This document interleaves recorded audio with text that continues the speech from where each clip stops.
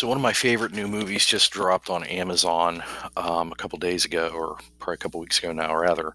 The Sound of Metal, starring Riz Ahmad, who was in the Rogue One movie as well as the Venom movie.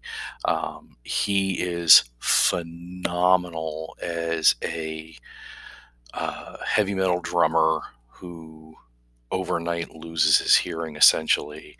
um, and while the story is a little bit bigger than that, that's the gist of it, and it really just does a phenomenal job. And in many ways, it's really just a meditation on being alone, which really meant a lot to me right now because he feels alone. He is alone, and while he gets taken into a rehab center specifically for deaf people, he feels very alone.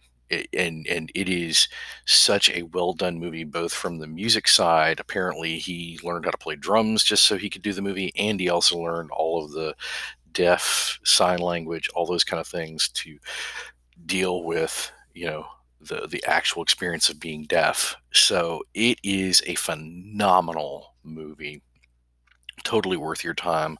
Like I said, it dropped on Amazon earlier this month, and it's just so well done. He does a phenomenal job of somebody who loses one of his senses literally overnight, and in a for somebody who relies upon that and has to then adjust to it.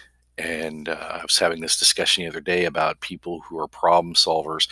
He just has to figure it out, and he has to figure it out for himself. He has to figure it out alone. He has help and he gets help, but as with anybody who needs assistance learning to adapt to something, it takes you wanting to do that. And it's such a huge and good meditation on that. So I would highly recommend, if you get a chance, on Amazon, check out Sound of Metal starring Riz Ahmad.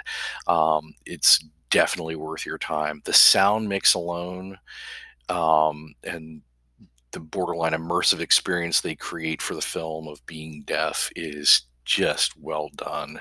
I hope it wins some awards. That it's that good. So check out The Sound of Metal.